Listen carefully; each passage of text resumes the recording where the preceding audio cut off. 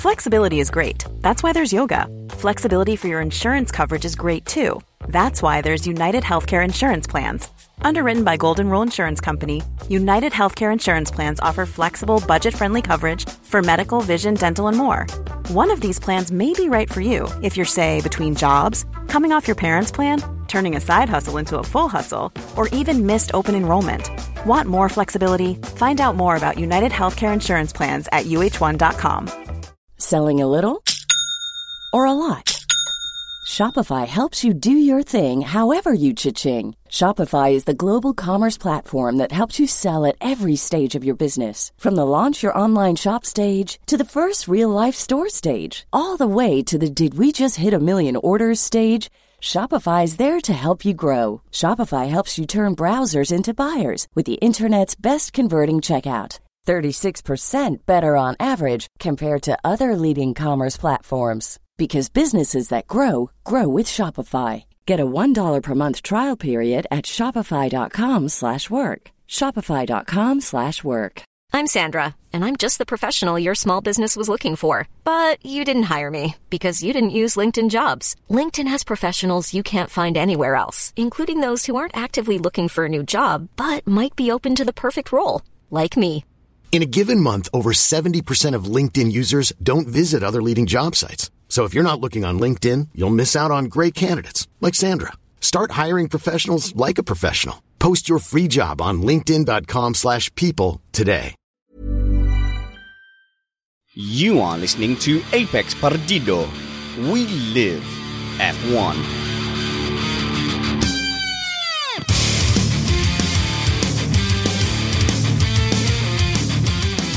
Welcome to Missed Apex Podcast. I'm your host, Richard Spanners Ready, and I'm joined by Matt Rumpets. How's it going there, Matt? Oh, it's going spectacular. What a race today. Wow, Max Verstappen, Sebastian Vettel, and Lewis Hamilton all at the front with a long run to turn one. What could go wrong? Oh, nothing, except for, of course, almost everything, as long as you were someone who wasn't named Max Verstappen. I know, given that it was meant to be a boring run-in on a track with no overtaking, we didn't get a bad show in the end. Oh, we got a spectacular show. I mean, not to give too much of the game away too early on, but we had two of the fastest cars essentially coming from the back to the front. And as a result, everything else in between was all mixed up as well. Fantastic. And somebody said to me, Spanners, please don't be too smug on the show that Lewis Hamilton has wrapped up his 4th world title. So I'll get it all out of the way at the front end. As a lifelong Formula One fan and a fan of all the British teams and British drivers, to have a 4-time world champion, yes, I am beside myself with joy. I'm delighted. This is the peak of my Formula One fandom so far. There. It's out of the way for the rest of the show. We are an independent podcast hosted by MissedApexPodcast.com. We aim to bring you a race review before your Monday morning commute. This show is safe for work. We're keeping it clean here, so you can play this with kids in the background or at work. We are joined by Autosport journalist extraordinaire Chris Stevens. How's it going, Sparkles? It's going wonderful. I've just got done with all my reports and everything from the Grand Prix and looking forward to talking about it all on the show. I love having you guys on that do proper race reviews because you get on the podcast and it's all still fresh in your mind. Yeah, and especially for the evening races as well. I literally did it an hour ago, so this will be good. And joining us as well, completely outdoing me for Day of the Dead costumes, Bradley Philpott. How's it going, Brad? It's going very well. Good evening, everyone. You've rained on my parade. I came on here with my Day of the Dead face paint, and you're in a full Halloween costume. I'm sorry. It's just cheating a bit, isn't it? Because I already had this prepared. But, yeah, sorry. And someone who celebrates Halloween every day in his darkened dungeon, Ryan Ferret Ferris. What's up, Spanners? How's it going? Are you talking through a Halloween mask, Ryan? Sort of. You're the worst. And hi to the live stream as well. If you want to join the live chat, why not go to YouTube and search for Missed Apex Podcast. Click the subscribe tab. There's a little bell there. You'll get a notification every time we go live.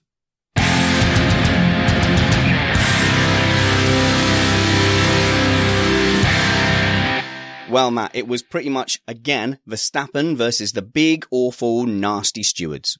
Yeah, it pretty much was. The start of the race featured even more Verstappen controversy. Not the start of the race so much, but the start of the race weekend, which is, I assume, where you'd like to start. Oh, the qualifying debacle. He clearly impeded Bottas. Throw him to the hounds, I say.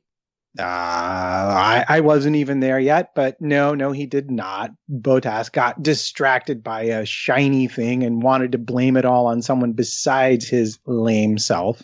Yes, but even before that, he got into a bit of hot water with the stewards because of the comments he made after the US Grand Prix. And I didn't actually catch it before our review, but he pretty much called the steward an idiot, which in my mind amounts to doxing. And in fact, it kind of led to death threats to that steward as well. Did it now? I would think it just in general terms, it's sort of like if you're in court and you've done the naughty thing and the judge has pronounced your sentence and then you call them an idiot, you're just inviting trouble that you don't really need in your life. Didn't seem to be the most clever of things I'd ever seen him done. But fair enough, he was probably also fairly irritated as the whole FIA and the track limits thing was far from consistent no matter what Charlie Whiting and the official pronouncements of the poobahs say. Sparkles, he said flat out, Charlie Whiting did, that there was no inconsistency. Like they really stuck to their guns. Yes, well, the way they measured, whether you gained an advantage was by through the little mini loops, and they had one at turn 19 and at turn 10, or turn 9, I should say, on that track where everyone was running wide, and they said nobody gained an advantage in doing so, which raises the question, why are the drivers going out there and doing that then? But if it's what they're saying, then you kind of have to take that at face value. Well, that's completely mental because they're comparing it to other drivers that have already driven off track. So, of course, no one is gaining advantage. They should make them drive around properly in the limits and then see if there's a difference if they wish to gather some data, as it were. Yeah, and that said, if there was really no inconsistencies in the rules, why suddenly all the extra lawn furniture all over the outside of the track when we get to Mexico? My personal view is that the whole Charlie Whiting statement of there are no inconsistencies it's a little bit useless when you're allowing people to drive off the track a lot of the time, regardless of the side of the track it's on. I know they can argue they were consistent in terms of corner cutting, but corner cutting isn't the only way to gain an advantage by driving off the track. So I really didn't really believe in his comments there. Well, I think the main thing that was sort of sparking the argument was that Carlos Sainz did the same thing earlier on in the race, where he too at the same corner had all four wheels off the circuit, but the difference was he didn't actually make the pass on that corner. Also, he wasn't attempting to overtake a Ferrari. But let's move away from the US Grand Prix and onto the Mexican Grand Prix, because I think the big talking point in qualifying, Matt, was indeed Max Verstappen again. And did he impede Valtteri Bottas? No. Okay, so I'll make the case then to Chris Stevens, because Chris was very passionate that Max Verstappen did nothing wrong. But I think it's clear to me that Valtteri Bottas had to take a different line on that lap than he had done on previous laps. Now, this was brought to my attention by racing analyst Alex Jeansy Van Gene. You're not going to go against that legend, are you, Chris? Who said that Bottas had been previously going a lot further on that curb before turning right. So if you've caused him to go right a lot earlier, you've impeded him. So to me, it's black and white. He certainly did impede him. No, he didn't. No, I'm sorry. Let me just ask you what you think Max should have done in that situation. In all seriousness, it is a tight and narrow part of that track. Where else is he meant to go? He was way over to the left-hand side. I don't know what more he could have done. So, yeah, go on, Brad, because from my point of view... Sorry, mate. I agree with you. I agree with you that he caused Bottas to drive a slightly different line to what he had done on previous laps. But I would disagree that constitutes impeding, because from my point of view, as soon as I heard that there was a controversy about this, I went back and watched the onboard from Bottas, having not seen the original clip. And I hadn't seen Bottas's line through there on other laps. And watching the onboard, it didn't look to me like Verstappen was really in the way. It looked like the line that Bottas took was quite a natural line to move over to the right. Now, it might be that ideally, and ordinarily he would have just stayed on the curb slightly longer, but you're talking tiny marginal fractions.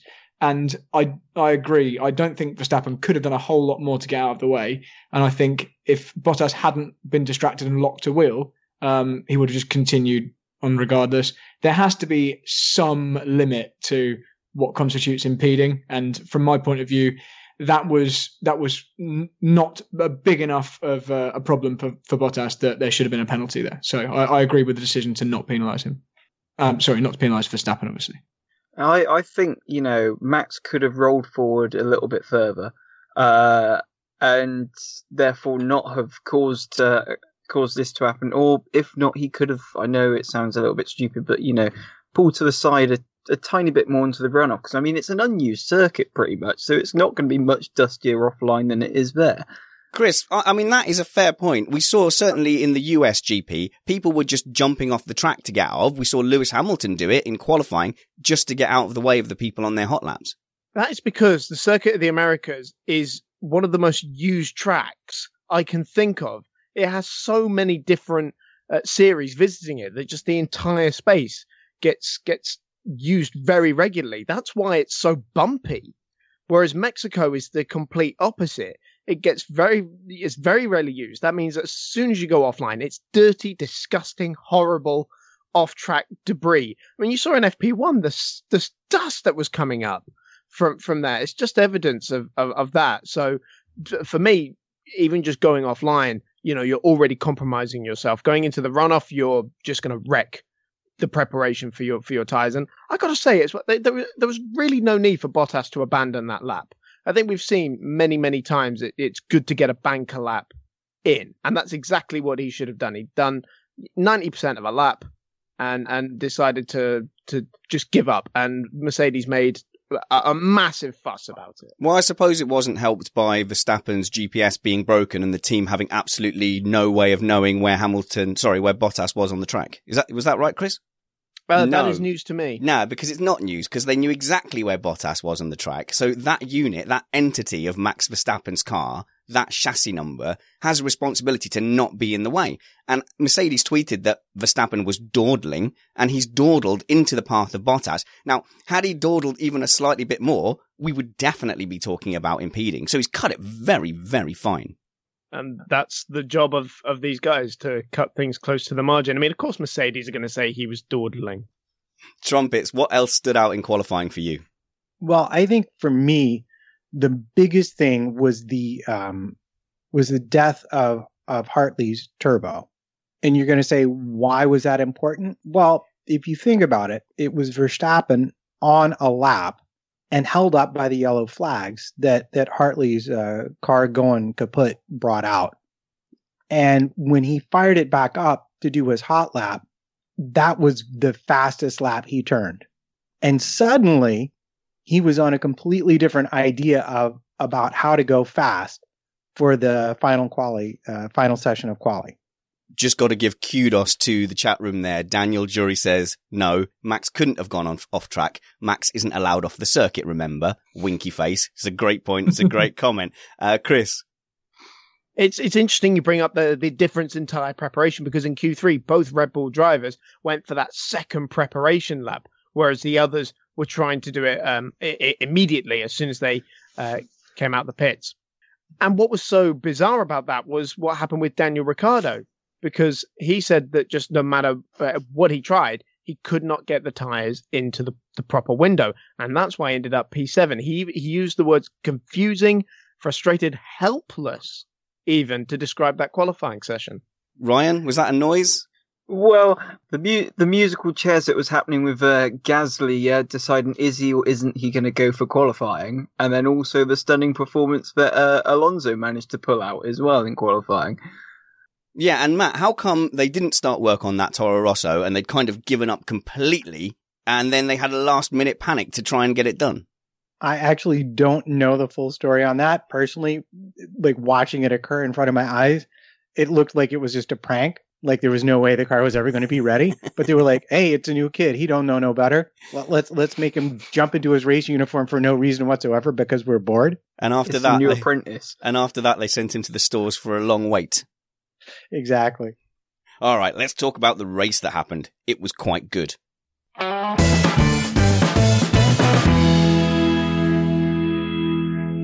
Okay, Matt, normally we start with asking you where the race was won and lost. But when you have a turn one like that, as we did in Singapore, let's start with whose fault is this? Because we had the predictable three-way smash between Sebastian Vettel and Max Verstappen, and also contact with Lewis Hamilton. You couldn't write a better start than that. I'd love to get Chris's take on that first incident, because it looked initially as if Vettel had forced Max off track, and then Max had come back on the track and gained an advantage and overtaken him. I haven't seen the overheads yet, but how did you see that? No, Verstappen definitely had a wheel on the track during that maneuver. So it was 100% Luger, and it was just astonishing, that determination from Verstappen. You know, we know that he's a driver who likes to get his nose stuck in there, and he doesn't give up too easily. And on occasion, it's really backfired. But here, it paid off in the biggest possible way. It won him the race, effectively. And where it gets very controversial for me is turn 3 between Lewis and Seb. Because people were talking about if Seb did this deliberately, which I think is utterly ridiculous. Now, I want to talk to Brad about how it went into turn 3, because when there was that sort of kerfuffle between Vettel and Max early on, if you look at the onboard from Lewis Hamilton, he seemed to have placed himself perfectly and waited perfectly to get onto the gas and pulled off just an incredible undercut that put him on the outside for turn 3.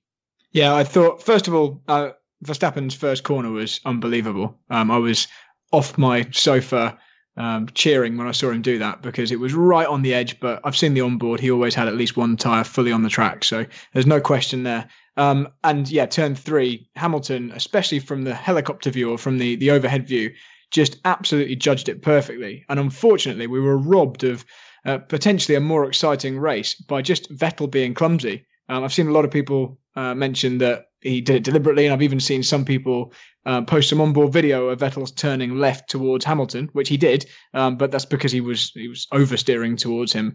I think personally it would have been ludicrous to say that was deliberate. It was always going to hurt him, especially when he had to get a top 2 finish at the end of the race to do well. Yeah, so I'm going to ask you a question, you being like a proper driver and everything like that. It looked like to me he was trying to get on the throttle maybe a little bit too early, because Hamilton was already properly by him. And then it looked like Hamilton was actually held up a little bit by Verstappen. Yeah, exactly. So Vettel just misjudged. He's done this a few times this season. I've been a little bit disappointed by Vettel's judgment in a few close racing situations, obviously Singapore being the major one. He just misjudged. Hamilton did exactly the right thing. He saw that the gap was closing, and he just lifted to avoid making contact with Verstappen. I don't think he fully managed that, but certainly didn't do any major damage. And Vettel just didn't seem to see that happening in front of him. He just assumed everyone was going to accelerate away as normal and just basically drove clean into the back of Hamilton. It was fully Vettel's fault, that major contact that damaged his wing and punctured Hamilton's tyre. And it was disappointing that once again, I was really hoping for once we'd get all these key players actually into the race so we could see them battle each other and fight as the race went on. Unfortunately, it didn't happen. Yeah, it is a huge... I was so looking forward to seeing what 2 of the greatest drivers of this generation, plus the up-and-coming rising star of Max Verstappen, could do in a 3-way fight for the lead of a race. And much like in the way that this championship has very much gone against the fans, this race, the championship deciding race, went away from us as well, which I think was a huge shame. Don't say up-and-coming star in front of Bradley Philpott. You are very much of the opinion, Brad, aren't you, that Verstappen is the finished article, ready to go? I mean, there's always small margins and things that people can learn as the years go on, but I think today once again demonstrated that Verstappen is as good as anyone. He can even just pump in the fastest laps. I know Vettel ultimately beat his fastest lap, but he's out there with enough spare mental capacity to just, almost just have fun. I loved it. Play around. I think Verstappen is, I've said this on our private chat, I think he is going to be breaking all the records as the years go on. I think he is Lewis's natural heir as the person I want to watch, the person I actually tune into Formula One to see what they're going to do. Yeah, absolutely. And like you were saying earlier, you know, you found that you were tuning in today to see the talents of Lewis Hamilton. The draw in future years over the next decade will be to see Max Verstappen, I've no doubt. And it is already, actually. It's kind of merging across. I like to see... It used to be Montoya for me back in the day, and then Hamilton came along, and now it's kind of a crossover between Hamilton and Verstappen. They're the people that are... And Alonso, actually. They're the guys that I love watching. It used to be Montoya, then something tragically hit his head as he was casually walking down in the paddock. Poor guy, the end of his career. In the chat room, On the Gas says, yeah, Vettel was chasing his rear end. Bradley Philpott, glad you're here. Because if you were a little uneducated and you were just looking on the odd boards, and, you know, we've got the history of Michael Schumacher turning into Damon Hill on a championship decider, it could look like he was trying to steer in and just punt him and just going, well, I've got to do something. But obviously you're there with the racing experience to know, no, he was just snatching it back. And Vettel, obviously, this season has history of deliberately hitting Hamilton, but it's a slightly different situation. It wasn't when he hit him back in Baku. It wasn't to try and take him out of the race. It was in angry frustration at what he saw as a bit of injustice. But it does show that he has the capability of crashing into a car on purpose, but I don't think this was one of those occasions. So Lewis wasn't entirely out of order for saying, did he? Did he hit me deliberately? No, he hit him pretty hard, and it was Vettel's fault, so... Well, you know, we got to give Verstappen some glory as it's going to be his last race win now that Kvyat's gone. But, you know, all joking aside, I personally think Verstappen was the cause of that accident because, you know, I mean, the onboard footage doesn't give it justice. It's the overhead shot that sort of really sort of pinpoints how much Verstappen wiping the nose of Hamilton slowed up Hamilton. I just think, you know, it didn't slow him a bit. It slowed Hamilton up quite a lot, but the onboard footage doesn't seem to show that. Yeah, but you also have to remember that Verstappen was involved in his own battle, so he wasn't doing the optimal things that he wanted to do. You can't blame Verstappen for an incident that happened 3 cars back. He's just doing exactly the right thing for his own position. It's up to Vettel to use his eyes and monitor that situation and react accordingly. So, Matt, that put us in actually quite a nice situation in that there was something interesting to follow, because my initial instinct was Hamilton is out. He was falling down the field, and we've seen it so many times. When a rear tyre goes, it rips the floor to shreds. They don't make it all the way round. And it wasn't apparent that Sebastian Vettel needed that new nose cone, so we could have been looking at Vettel getting a first or second and the championship going to Brazil. Yeah, it looked that way, but the amount of carbon fiber on the track kind of told you that he was going to need a repair. But the biggest damage wasn't to Hamilton's tire. I think it was to his diffuser. He lost an enormous chunk of it when Vettel contacted him. And that led to a whole host of problems for him later in the race, trying to make time and keep up with Vettel and keep his championship hopes intact. Yeah, and then, of course, we saw Ferrari come out in the pit lane with the nose, so we knew that they were both going to end up behind. But also, Sainz took a bit of a knock as well, Matt. Yeah, was it a knock, or was it just tire damage from all the debris on the track? I didn't see a replay of that particular incident. Brad? Oh, I was motioning a spinning action because I heard that Sainz spun in the middle sector. I saw yellow flag for sector 2 for quite a while, and then Sainz came in with really flat-spotted tyres, but I don't know why he spun. Yeah, so then the scene was set, Chris. We had this great battle of these two guys trying to get through the field. Now, Vettel started catching people and getting past them reasonably easily to start with, but Hamilton was just stuck behind Sainz. Yeah, it's an odd one. I know we've kind of theorized about how the Mercedes handles in dirty air in the past, and maybe it's time we revisited that, because certainly you would look at the two separate performances today, and they would seem quite a clear case in that example. So simultaneously, you were both completely wrong and actually kind of right. So congratulations. In the instance of Hamilton and his performance today, so much of that was due to his loss of downforce. Not only did he lose a end plate on his front wing, but I mean, when I say chunk of the diffuser, and that's the area, the right corner and the left corner that they've been developing quite a lot, entirely gone, just like missing entirely. And that's gonna cost him a lot of performance. And if you think about the layout of the track, right before you have the DRS and the straight, you have the stadium section. And he was barely able to keep up with a Renault, much less with the faster cars later in the race. And that was all down to losing time through that stadium section.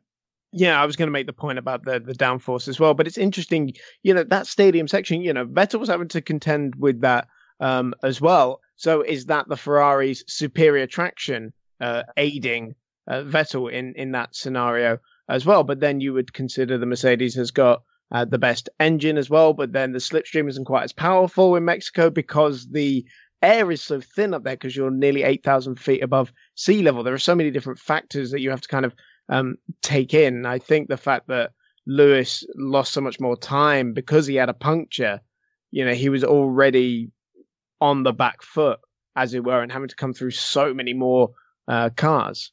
Yeah, that didn't help at all. But consider that they put him on the soft tire, which is the most difficult tire to bring up to temperature, and he was missing aero. And in fact, he was missing so much aero that he was regularly actually having to let the DRS go early on the straights to reattach the airflow so that he would have proper aero into turn 1, 2, and 3. And it just goes to show you that kind of damage. We've seen cars that chew through their floor and they drive fine, and then something like this happens and it completely throws the car out of balance. And that's clearly what had happened to Hamilton's car today. But that said, you're not wrong. The Mercedes did struggle in traffic and it did struggle with cooling, especially in dirty air. But I think other cars struggled more. I think that's a fair point as well. And also with the soft tire as well, you got to consider that a lot of people have been struggling to get their tires into the operating window. That soft tire, as you said, being the toughest one, even though the track was 42, 43, 45 degrees, that smooth surface, it really does make it such a tough job to get your tire into that operating window. Right. If you were going to look at Mercedes, that would be the one thing you'd say. You'd wonder why they didn't necessarily stick them on the super soft, especially if, well, maybe they only had one left. Did they only have one left? They didn't have any left. They had one new set of super softs, but they didn't have any ultras left. That I know. I think the plan was then to go just to the end of the race, but then I think the VSC changed that. Yeah, so I was going to say, so Mercedes make the decision to go soft, and Vettel also went on to the softs, and we think they could have got to the end of the race there, but I was kind of disappointed because I thought that meant he won't really be challenging towards the end of the race. Well, neither of them will be. They'll be nursing very old soft tyres. It's not like a Sochi situation with Rosberg and his magic tyres when he locked up on turn 1. Well, it was never going to be the magic tires because we had a radio message even before the virtual safety car that they were working on a second option for Lewis because he was saying these tires don't feel like they're going to last. And they said, don't worry about it. We have another thing working. And then right around then was when he finally got by Sainz. So I think he'd been trying to save his tires because he knew he had to make them last. But that was not a workable strategy because of the damage to the car. All right, so the next major thing that happens is the virtual safety car, and that kind of rescues Hamilton because that's what he was going to do anyway. But I could not keep track of what was happening in that series of events around the safety car. I think, was Stroll the only person to stay out? No, Stroll actually came in. Now, here's the thing. You want to talk about something interesting that's not related to the dead front of the field. We had, recall, Ocon running in third until Raikkonen caught him. And then we had Hülkenberg, and then we had Perez, and behind him, we had Stroll. And what happened was Perez got to around 3 seconds on Hülkenberg, lap 19, and so they brought him in for the undercut, which worked reasonably well. He was down to 1.5 seconds. Hülkenberg answered lap 20, and then lap 21, the end of, they bring in Ocon for a tire change. Now, this is interesting because Stroll stayed out and ran with the leaders on the ultra softs, all of whom took advantage of the virtual safety car to go onto a new set of tires. And Ocon had the gap, had he come in front of, he was behind Stroll. When Stroll came in, they stayed out. As a result, they got the position but they were completely unable to make a gap or defend themselves from Vettel when he came around on his new tires. If they run Ocon with the leaders, he could have come in ahead of Stroll and maybe made up some real time and kept Vettel from getting as far ahead as he did. See, the real winners in that virtual safety car, it was Raikkonen being able to get the podium off Ocon, Stroll securing that 5th place, and Kevin Magnussen as well, because he got himself as high up as 6th or 7th in the end there. By contrast, really, really hurt Marcus Ericsson, who was running in about 8th place before he came in and ended up stuck down in 13th as a result. And that was a really good opportunity for Sauber to score some points today. Yeah, but they wouldn't have finished anyway because his engine got barbecued. No, yeah, I mean, that's, hindsight is a wonderful thing, but... Ryan. Yeah, and Ericsson, amazingly enough, hasn't scored points since Monza 2015. Yeah, that's what having the worst car on the grid will do for you. Okay, let's take a short break there and speak to Brad.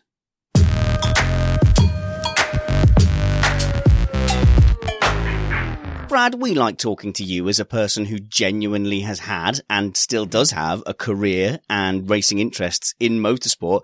Tell us what you've been up to. You've been at the Nürburgring a lot. You've sent us lots of videos of crashes and smashes and races. It looks very, very exciting in that category.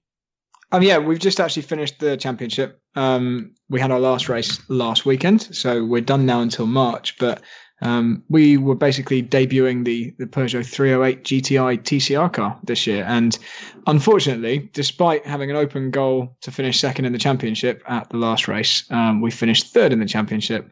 We had a similar thing to Lewis today. We only had to finish 5th, and that should have been a walk in the park. Unfortunately, a back marker saw to it that we ended our race in the barriers. I was sat in the pits safely whilst my teammate took that hit. And so we eventually finished 3rd in the championship. But anyway, that's what we've been doing this year.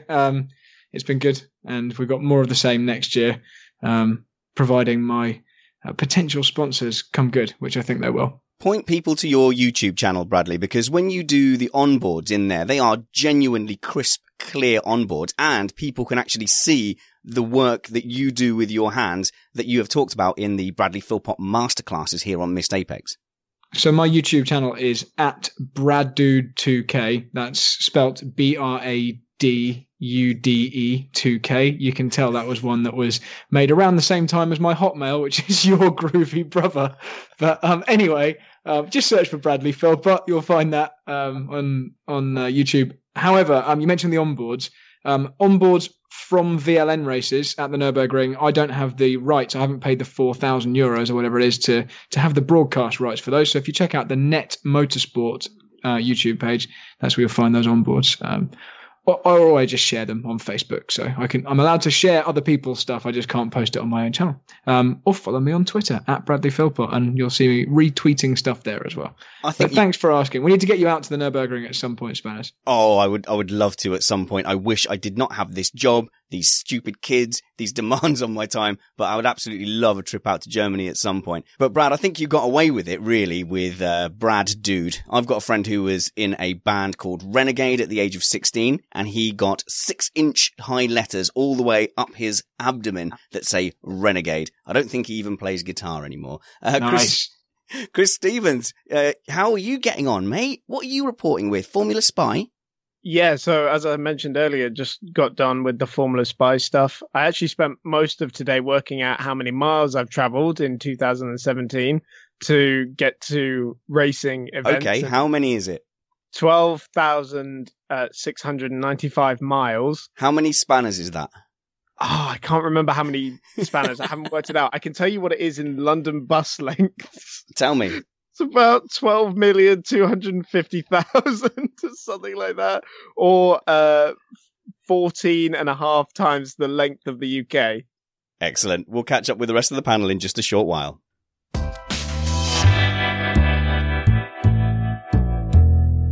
Matt, one of the main beauties of the race today, apart from the fact that we had the two leaders at the back, we had a tight and twisty kind of almost like the equivalent in F1 of an indoor kart circuit where you needed a big delta to overtake. Lewis Hamilton said it was 1.4 seconds.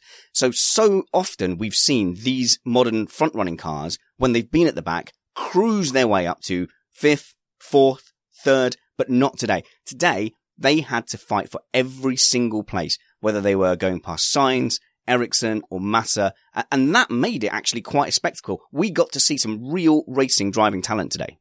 Yeah, we did. And I got to say, it would be hard to pick the best of the battles, but it might have to be Hamilton versus Alonso. It was just incredible. I mean, Alonso was steely in his defense, and I just loved that he managed to find the strength for that to really matter, Brad. As Hamilton was on his left-hand side, you could see his helmet really precisely working out exactly how wide he could hang it before going into the apex. It was just masterful on that first lap. It was lovely watching Alonso and Hamilton battle cleanly, which I love the fact that they've got so much respect for each other. And actually, yeah, through the race, there was generally pretty decent fighting, wasn't there? There weren't any massively blatant, running someone right off the track. There was the Massa incident where he kind of had an oversteer moment into Vettel that he wasn't very happy with. But aside from that, unless someone can point one out to me, I actually really enjoyed the fighting today. I was, talking to my completely uninterested girlfriend really excitedly as I was watching those battles. And did she say, yes, Bradley, tell me all about the Formula One racy cars? She was like, stop making me watch these T-trays go around in circles. Ryan, what stood out for you for the driver battles? Well, the thing is, as we've already said about the Alonso Hamilton, you just had this glimmer of hope that Hamilton wasn't just going to breeze past under DRS. And you just knew that if Alonso had any chance, he was going to do something, and boy, wasn't it entertaining. Yeah, you know what my favorite part of that whole overtake was? After Hamilton was by, Alonso on the radio, oh, do you think he might have gone off the track there? It was brilliant.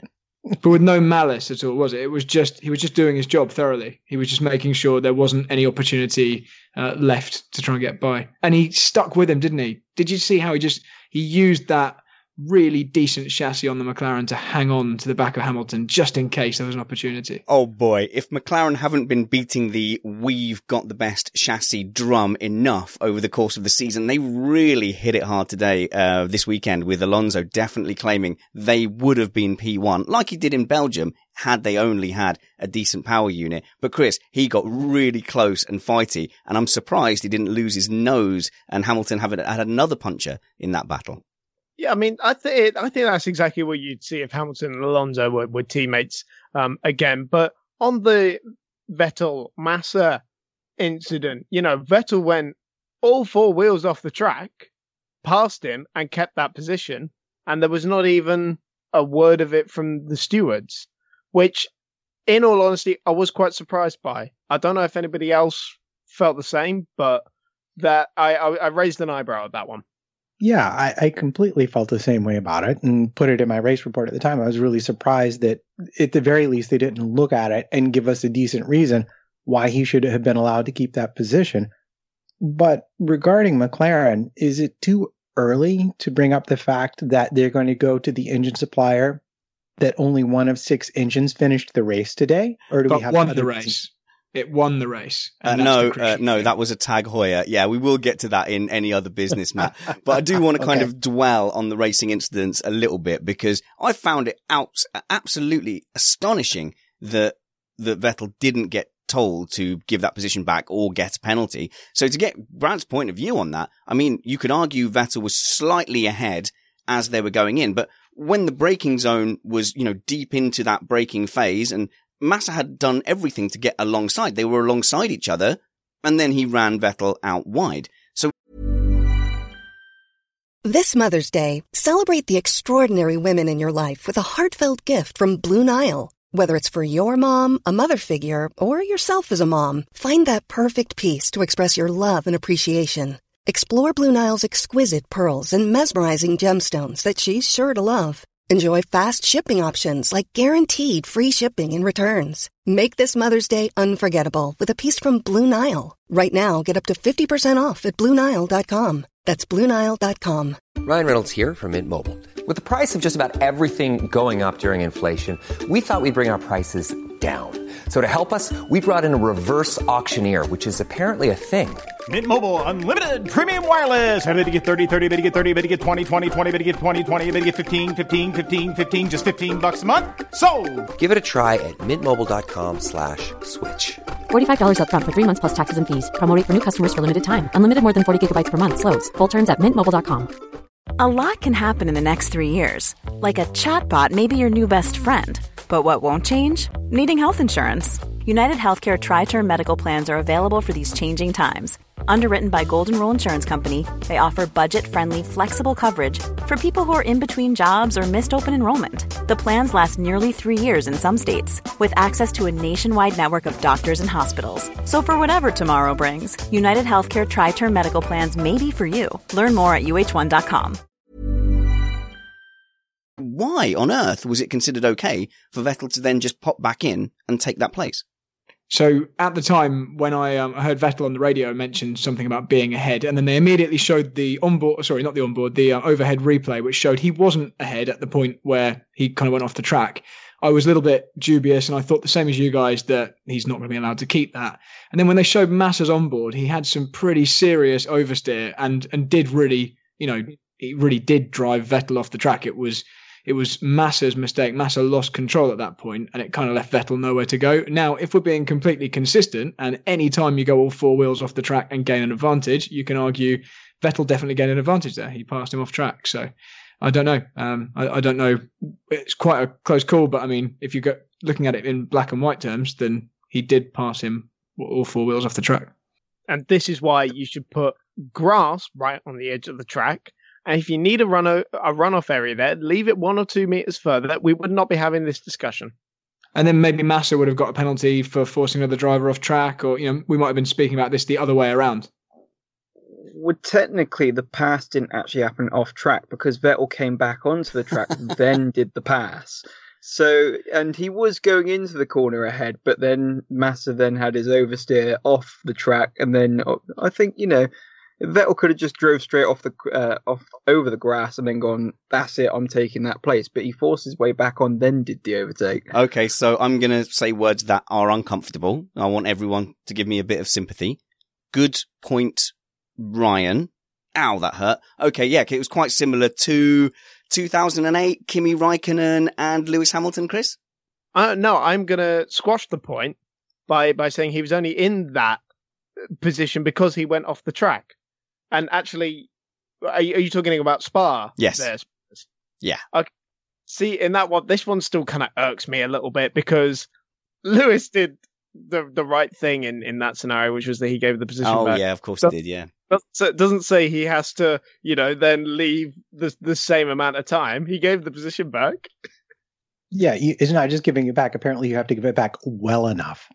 Yeah, so it's a good point. I actually, thinking about it, I'd like to have a nice look at it again. I can see Brad leaning in towards the mic, but is it possible that even if it was Massa's fault punting him off, Vettel actually came back on the track behind and then made a legitimate move? I'd need to watch it back again to be completely sure. But I didn't think it was completely clear cut either way. I was actually leaning into the mic just to say Lewis was robbed, Spa 2008. That's all. Hashtag 44.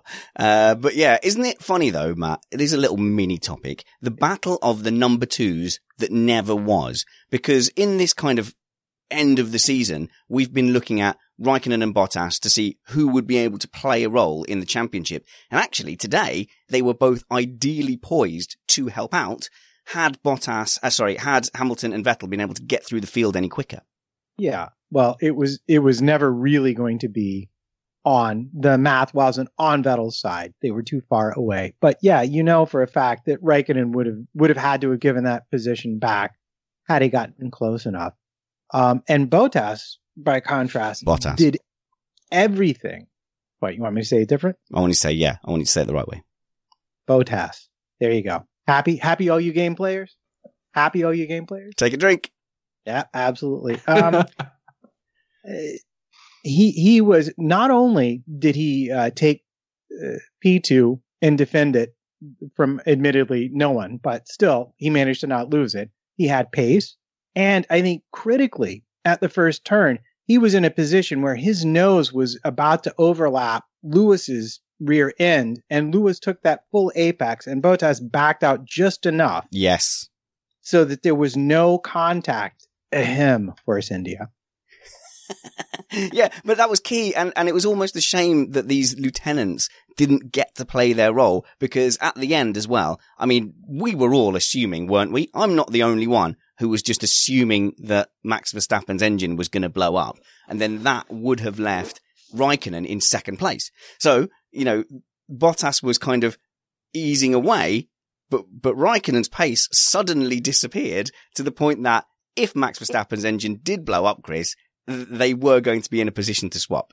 I mean, if I were Red Bull, I'd have been checking all the numbers on Verstappen's car very, very carefully indeed. But to be honest, I am quite surprised by the progress Vettel was able to make. I was expecting more of what Lewis got really for the pair of them. I'm actually surprised Lewis got back into the points at all, because we know it's very hard to overtake. So really, I didn't think we were going to see that scenario unfold at all, to be honest. Hey, Brad, Martin Brundle was very, very down on Lewis Hamilton's performance and his general pace. And on the Sky commentary, he was saying things like, normally you see his car dancing around, where he seems very kind of downbeat today. But whenever he was getting past people, he was making good overtakes. I think it's easy to read into that kind of thing, but I think you can be probably pretty certain that if Lewis Hamilton's driving that car, he's driving it as fast as it's possible to drive that car under the circumstances, and any not dancing around or any perceived lack of aggression or performance was purely down to what the car was capable of today. I'm not just trying to blow smoke about Lewis Hamilton, but if he's not doing the job, there's a reason for it. And I think today that was just as good as he could do with a slightly hobbled car from the back of the grid on that track. Let's talk to Matt.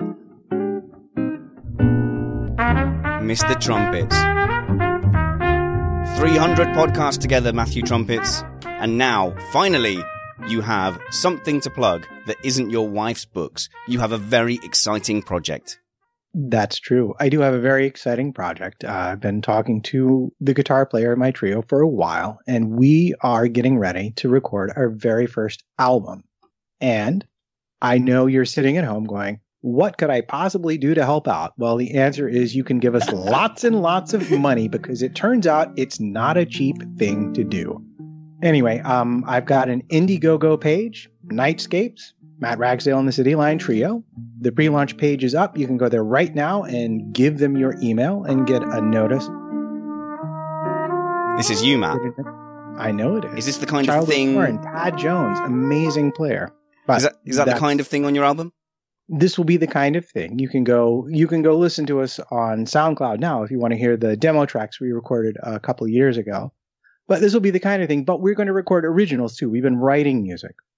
So we would really absolutely appreciate any support that this audience would be willing to give. And the full page should be up and live tomorrow in time for your morning commute, or mostly ready to go. Ready to go enough, shall we say. Low Stealth in the chat room says, is it trap music? And I think that means he's a northern gentleman. And to trap off is to make advances to a lady of an evening and hope to spend more time with her. Is it that kind of music, Matthew? Yeah, absolutely. Yeah, sure. Absolutely. Yes. If that's what sells. you need, then that's what it will be. Yes. Okay. So let's be very clear. Where should people go exactly to find out what you're doing and to support it? You should go to Indiegogo and search Nightscapes, Matt Ragsdale and the City Line Trio. And that should take you to my pre-launch page. You could go do that right now from the live chat if you want. And by time this is out and people are listening to it tomorrow morning, the whole page should be up and running. And if you search it out, I'll give you a link that we can tweet about and post on everything to go find it. It will be in the show notes for this episode at www.missedapexpodcast.com. Ryan, do you do anything anymore? Well, apart from dabbling in and out of here and in and out of Downforce, I'm still on the Twitters and stuff like that. And next week, I will hopefully be helping Downforce Radio towards what should have been last year's victory in the Simply Race 24 Hours. You can find me at Ferret115. That is FERRIT 115. And that seems like a good time to plug our friends at... This is Downforce Radio, where a lot of us do shows such as E-Radio, Raise the Roof. Ryan and I appear semi-regularly on Pitboard.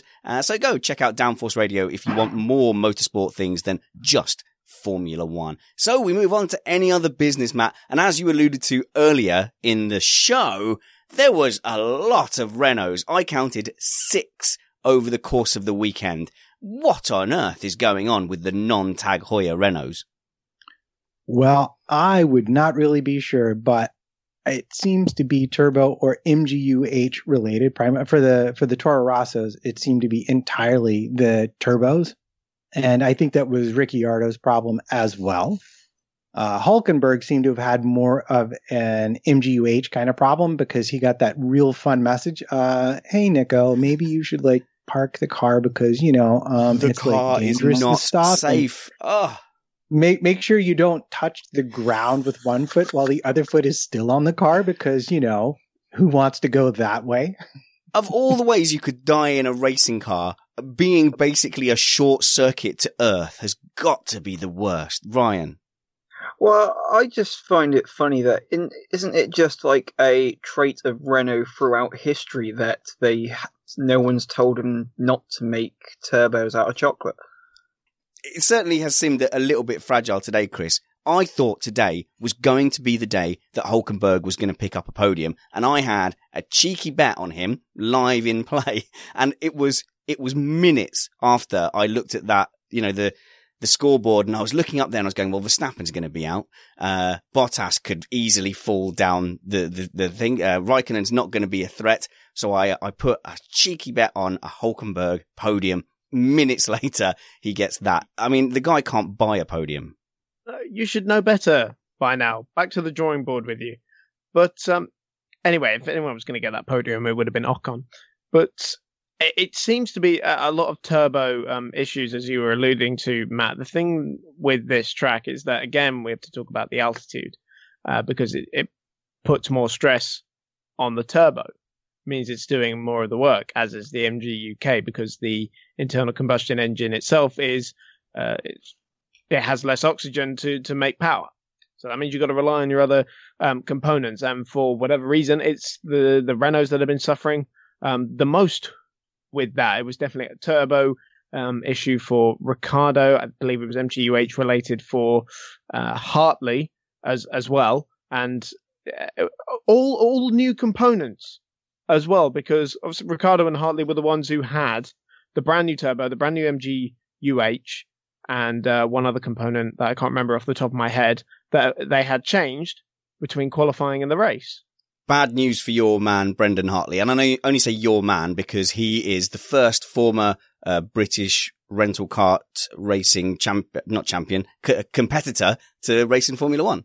Yeah, our boy Brendan. I'm sure he doesn't remember us very well, but we remember him. Yeah, I've been keeping an eye on him, obviously, and he's been doing a great job, actually, hasn't he? He's been fighting his way from the back, lots of Renault issues, and I was a bit disappointed when he was on the cusp of points in his second ever race. He was running in 11th, I believe, when his car let go. But it'll come good. I think he's got a seat there for next year now, hasn't he? I think he's done a decent enough job with very little practice to warrant a proper crack at it next year. But he's the same shape as you, Bradley, and that doesn't always strike you as a single-seater human driver shape, which is that he is like a spaghetti string, incredibly long and thin. He's a lot more of a spaghetti string than me, I can assure you. But no, he's I don't think he's too tall, is he? He's about roughly normal for a single-seater driver, maybe slightly taller. But I think he'll be in that car next year, and I think he'll be giving us some exciting moments. So me and Chris had a bit of an argument earlier on the old Twitters, didn't we, Chris? Because 6 failures for Renault. You're putting it the blame at the regulations and the unrealistic expectation to only have 4 of each component. I'm saying the rules were laid out there. Renault simply didn't want to give up the pace, have a reliable power unit that would have survived 4 of each thing, and then looked slow. They would rather have looked as competitive as they are all season, and then when these penalties start coming in, they throw their hands up in the air and they say, look at these penalties, ruining it for Ricciardo, for Hülkenberg, for all your favourites. I think Renault have pulled a fast one on you, sir. I definitely am not blaming the sport as such, but I do think the sport has got a responsibility to accommodate the manufacturers when it was the sport pushing for this big, technical, complicated engine in the first place, really. Obviously, it is down to the manufacturers to make something that fits, the regulations. But I feel like the sport needs to make some changes. Oh, poor Chris. He's bad, isn't he? He's terrible. Do you remember whose regulations, whose idea these regulations were? Yeah, it was Mercedes. I'll give you a hint. It starts with the letter R. That's either Red Bull or Renault. Oh, coin toss. I'm going to say Renault. You would be very correct. They wanted basically this engine, but they wanted a Turbo 4, not a Turbo 6. And they pretty much said, we're leaving if you don't change. But who was the one who got their way and actually got what they wanted? It was Mercedes. Actually, Ferrari didn't want the 4. They wanted the 6, as I heard the story. But Mercedes were pushing for the thing that Renault didn't want. New engine regulations? Or are you talking about the H? I'm talking about what we have now. It was Mercedes that were pushing for what we have right now.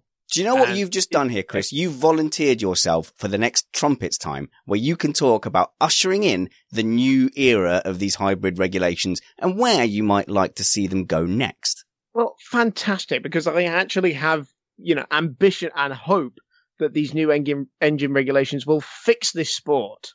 Fantastic. I think it's been pretty good the way it is at the moment. #44. Ocon seemed to blow third place pretty early on in the strategy, losing out to Kimi Räikkönen. Ericsson was on fire!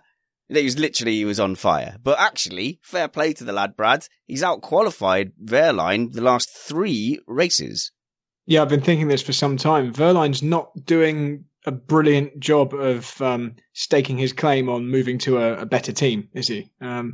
If you were Williams and one of your potential candidates for next year is not out qualifying Ericsson, who isn't the most highly rated driver in the world, although I think slightly unfairly. Wehrlein's not doing a stellar job. I don't know why. I thought the guy had real class and real pedigree, but he's struggling. I don't know, maybe being in one of those cars right at the back of the grid that's really a bit of a no-hoper affects your motivation slightly. And maybe some of these guys, if you saw them further up the grid, they would just be digging that little bit deeper. But anyway, he needs to do a little bit better in the last couple of races.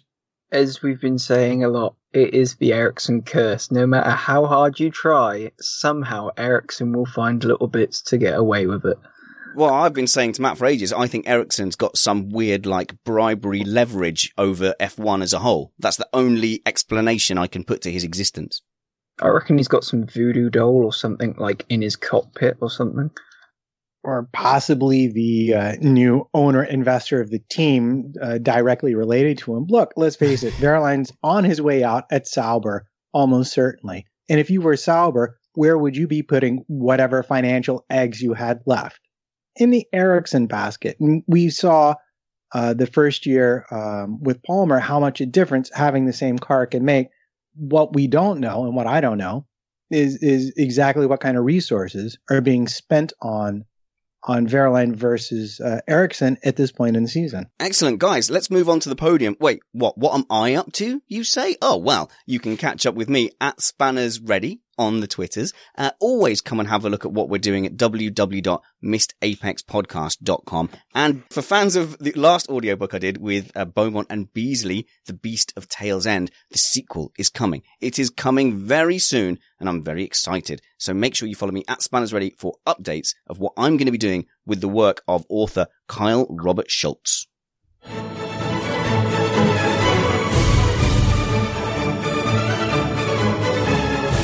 Okay, so Formula One needs to come up with a definite thing that they are going to do when the world champion wins his title, but he's not on the podium. Because Chris, David Coulthard, love that guy. Love him. But that was the most awkward post-race activity I've ever seen. I mean, you can't blame it. It happens in every series I've ever watched. You know, the driver will go and celebrate with his team. You can't, go and stick a microphone into his face the second he jumps out of the car, having just won the world championship. I think that is an unrealistic expectation of the media. To be honest, I think, if you'd have given him 30 seconds to a minute, that whole thing would have gone a lot more smoothly. I know, right. I mean, you could tell that Lewis just wanted him to chat on for a bit and fill. And David Coulthard's there going, what, you want me to fill for you? Yes, that's what TV presenters do when there's a gap between the thing they want to do and the point in time and space that they are. I think the idea was that they wanted to get his reaction, obviously, the moment he got out the car. Because obviously, if he got out the car and went and celebrated with the team, he might have slightly calmed down a bit, and so all that sort of stuff. I don't know.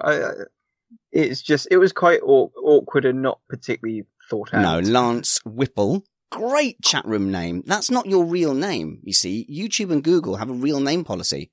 I'm not going to report it on this occasion. We'll skip the court-martial. Lance Whipple agrees that it was very, very cringy as well. I suppose it didn't help that Lewis Hamilton just bolted off in a random direction, and it looked like a zombie horde chasing him, and he eventually found the safety of David Coulthard. But Chris, those helmets are very complicated to take off. Yes, incredibly. By the way, are you really going to call people out for fake names with a name like yours? I take Google's policies very, very seriously. Okay. All right. If you say so. Yes, no, they are incredibly complicated to take on and off. And yeah, I just think a little bit more time of not just filler, but actually waiting for a dedicated media slot would have been better. Can we all just take a moment to appreciate how bad Lewis's donuts were? Because I was watching him drive slowly round, and I was saying to my fiance, the donuts are coming. Just wait till he finds a clear space. Here we go. He's doing them. Oh, they're terrible. They were more like croissants, weren't they? They were kind of, it was, these guys can do good donuts. I don't know why in the heat of the moment, they sometimes just don't. They do them really badly, and they end up just kind of whipping around in one direction, going, oh, that didn't really work, and then going back the other way. And then obviously they can't do much more than that because the engines are going to break and the team will kill them. So. Well, my thought was he's holding a flag in his right hand. How are these donuts going to work out? You can do one-handed donuts just as easily as doing two-handed donuts, so that's no excuse. All right, we're running short of time. Let's go on to Thing of the Weekend. Matt Trumpets, what is your Thing of the Weekend? My Thing of the Weekend. Ooh, it has to be the Alonso-Hamilton battle, because it was for that championship point that made Vettel have to get second place to extend the race, and it was a thing of beauty. Bradley Philpott, what was your Thing of the Weekend? My Thing of the Weekend was the brief radio conversation between Max Verstappen and his engineer, where the engineer asked him to slow down, and Max acknowledged, and then the next lap he said, Max, that was exactly the same time as the last lap, and he just went, sorry.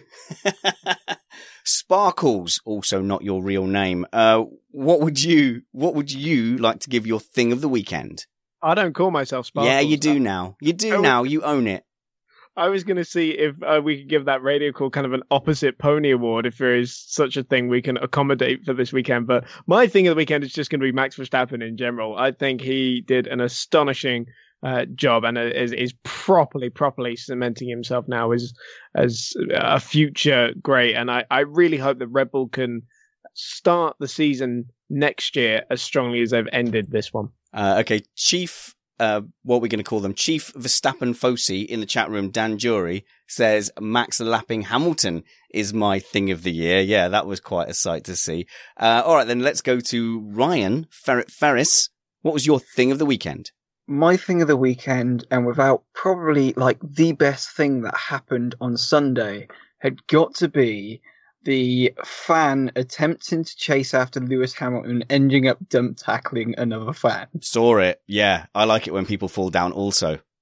My Thing of the Weekend, Lewis Hamilton's mum. You could see when he was going around the outside of Alonso that she was doing that face that we all recognize from our mothers. It doesn't matter that he's been doing it for quite a long time. She still was, you could see that she was very nervous about her baby in close contact going very, very fast. Bradley, you actually took your mum round the Nürburgring, did you not? I've done it several times now, actually. Yeah. She's, Does she tell you to slow down? No, she doesn't. She's very good, actually. I don't know whether it's because she doesn't quite appreciate how dangerous it is. I often kind of, lots of people. I actually had one of the chief engineers of Renault. That was a real big faux pas of Peugeot Sport.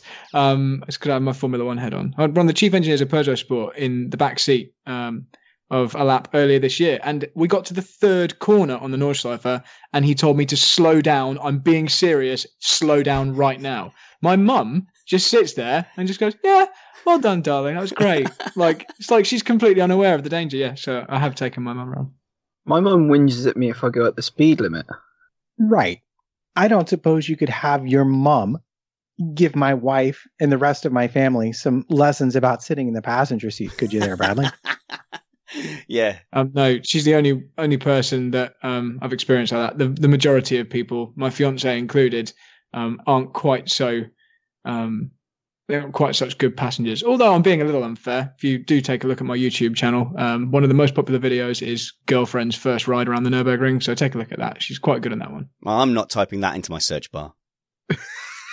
We'd be great passengers, Bradley, just to let you know. You should come out. If you come out to one of the races, then you can come onto the Touristenfahrten after the race or the next day, and I will drive you around for a lap in whatever we happen to have. I've been around there in Skoda City goes all the way up to... obviously all the race cars. So come out, or even your own car. Give me the keys to your car. I'll give you a ride. I don't own a car.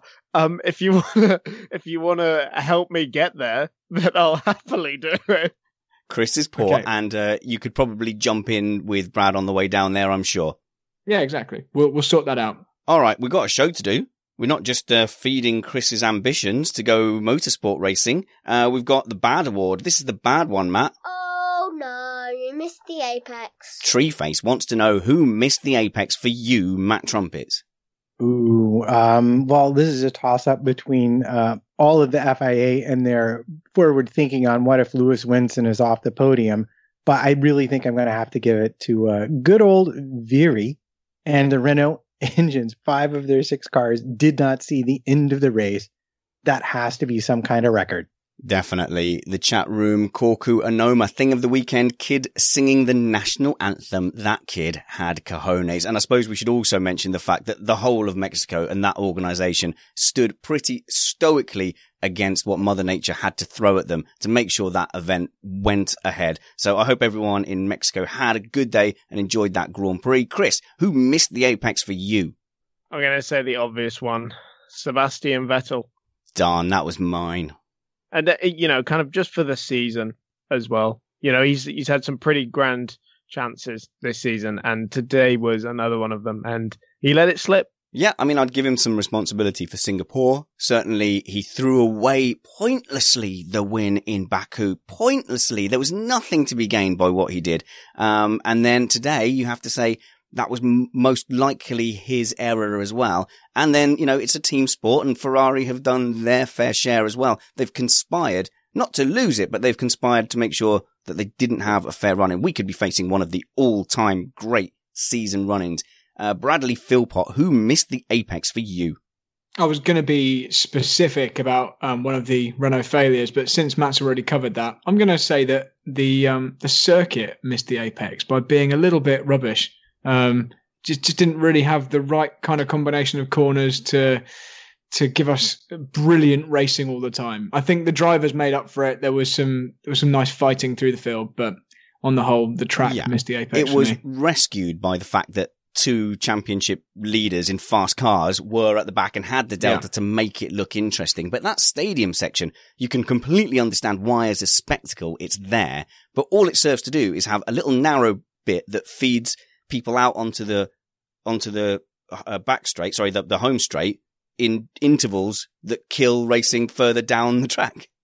I agree. Ryan? Sebastian Vettel's fire extinguisher. Okay, I missed that. What? Explain that. There was, it just went off in his car.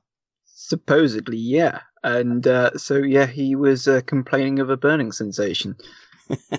I was worried for him, actually, when he said that there's some acid or something in the car and he carried on driving. I was actually genuinely concerned for him, so I was glad it was just a fire extinguisher. Now time for my favourite award.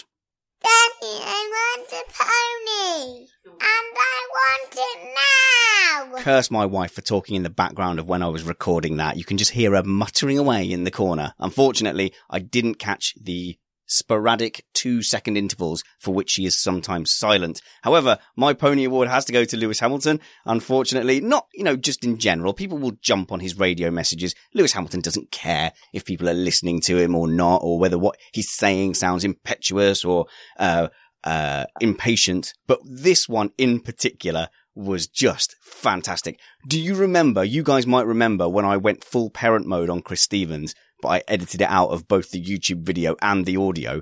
And I think I said to Chris, I am talking like I do to my children. But Lewis Hamilton, he's asking for, I can't remember what he was asking for now. He was asking for the position of Vettel and whether the Ultrasofts could make it to the end of the race. And when he didn't get an answer back, he said, when I ask a question, I expect an answer.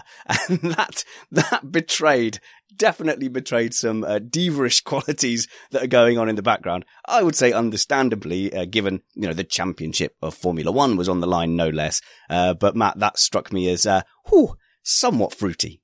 Yeah, he was definitely, you could tell he was under a whole lot of pressure and was worried about pretty much all of the things. But to be fair, if you ask me, I might have to give the award to Vettel just for his defense of his completely off-track path of Massa.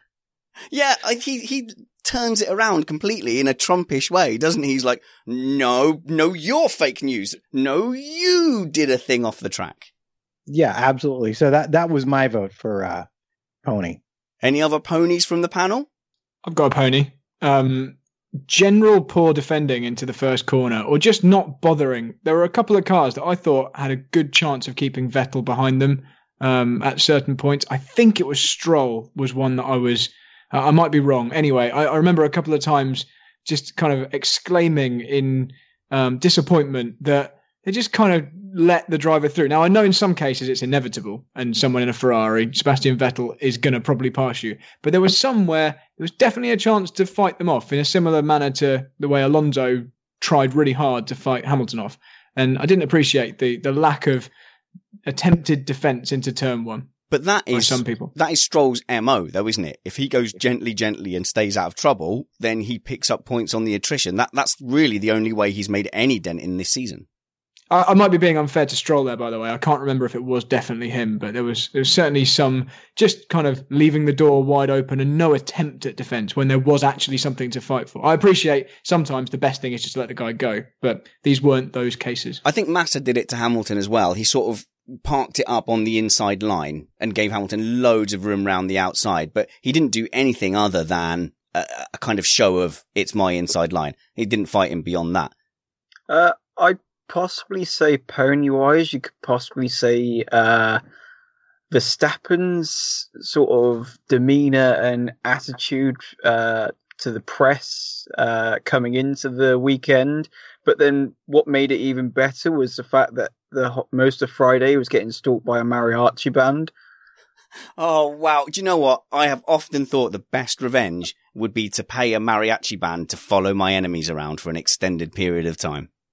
And I think that is probably the perfect note to end on if it wasn't for the fact that, Matt, we still have to decide who gets this week's Comment of the Week.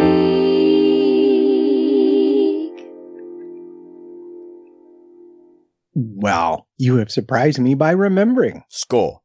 Absolutely. So, going from back to front, Verline is doing a horrible job at not being 25 years old. How dare he? Why can't he just be slightly older? Although I am hearing that might not be quite as concrete as we think it is. Be interesting. I'm really dying for this Williams decision, although we have now a lot of time to talk about it from here till the start of next season.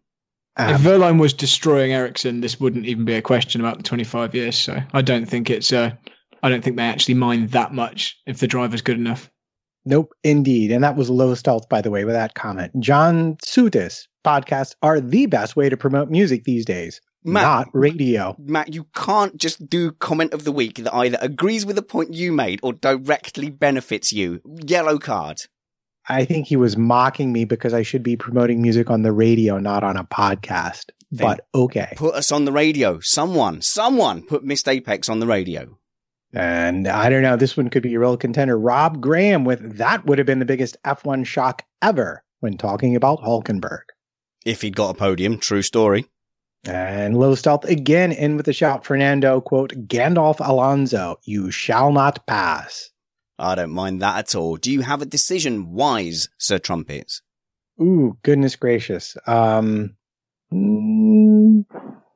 all the way up to the top real quick because you sound like you're in a hurry. I think we're going to have to go with Rob Graham, and that would have been the biggest F1 shock ever.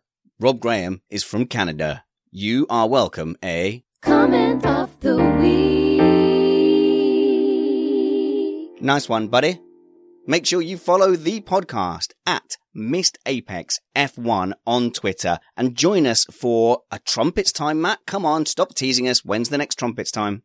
I have to talk to my favorite Trumpets time guest, but you know, it would be kind of cool to do something once we hear the big press conference. So we'll try and make that happen. What big press conference do you mean? Or the next set of regulations on October 31st, you know, those things. So have you just stolen Summer's Tech Time and co-opted that into Trumpets time? I refuse to comment. Also, your race reviews are on Summer's website. Yes, they are. You can go find them. In fact, the current one is already up, even as we speak. And both the quality and race reviews go up on summersf1.co.uk, along with his brilliant look at what the changing regulatory landscape might mean for Formula One in the future, by the way. So read that too. Absolutely. It's great stuff. Great artwork on that article. Thank you to our guests, Chris Rainbow Sparkle Stevens, Ryan Ferret Ferris, Bradley No Nickname Philpott. Join us next Sunday. Until next time, remember that wounds heal, chicks dig scars, and glory lasts forever. This was Missed Apex.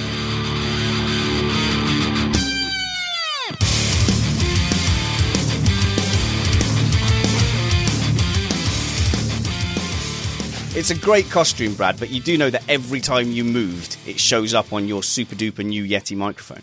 Look, I'm just bitter because your costume's so much better than my token effort face paint. Well, my costume, was it making a noise? I couldn't hear it through my... I was trying to stay deadly still, and I tried to pause it. Mute it. Every time I went to mute, it would make more noise, so I just tried to sit really still. Look, I was going to suggest that you nickname him Background Noise. Jeansy, Bradley Jeansy Philpott, I was going to call This is the thing, you give me a hypersensitive microphone and then complain that it actually records noise. Oh, what about racing drivers and background noise? Are you calling Jeansy a racing driver? Well, sorry, yeah. he put on his Twitter profile that he was Missed Apex racing analyst, so I've just been rolling with that. No, he's all right. He's like, I don't know, I didn't win the race. It's like, yeah, but that's like you need to be light enough to win the race. So he's on I'm trying to kick him back onto like a healthy. Normally, being a little extra can be a bit much, but when it comes to healthcare, it pays to be extra. And United Healthcare makes it easy with Health Protector Guard fixed indemnity insurance plans. Underwritten by Golden Rule Insurance Company, they supplement your primary plan, helping you manage out-of-pocket costs without the usual requirements and restrictions like deductibles and enrollment periods. So when it comes to covering your medical bills, you can feel good about being a little extra. Visit UH1.com to find the Health Protector Guard plan for you. Imagine the softest sheets you've ever felt. Now imagine them getting even softer over time. That's what you'll feel with Boll & Branch's organic cotton sheets. In a recent customer survey, 96% replied that Boll & Branch sheets get softer with every wash. Start getting your best night's sleep in these sheets that get softer and softer for years to come. Try their sheets with a 30-night guarantee. Plus, get 15% off your first order at bollandbranch.com. Code BUTTERY. Exclusions apply. See site for details. Mom deserves the best, and there's no better place to shop for Mother's Day than Whole Foods Market. They're your destination for unbeatable savings, from premium gifts to show-stopping flowers and irresistible desserts. Start by saving 33% with Prime on all body care and candles. Then get a 15-stem bunch of tulips for just $9.99 each with Prime. Round out Mom's menu with festive rosé, irresistible berry chantilly cake, and more special treats. Come celebrate Mother's Day at Whole Foods Market. Flexibility is great. That's why there's yoga. Flexibility for your insurance coverage is great too. That's why there's United Healthcare Insurance Plans. Underwritten by Golden Rule Insurance Company, United Healthcare Insurance Plans offer flexible, budget-friendly coverage for medical, vision, dental, and more. One of these plans may be right for you if you're, say, between jobs, coming off your parents' plan, turning a side hustle into a full hustle, or even missed open enrollment. Want more flexibility? Find out more about United Healthcare Insurance Plans at uh1.com.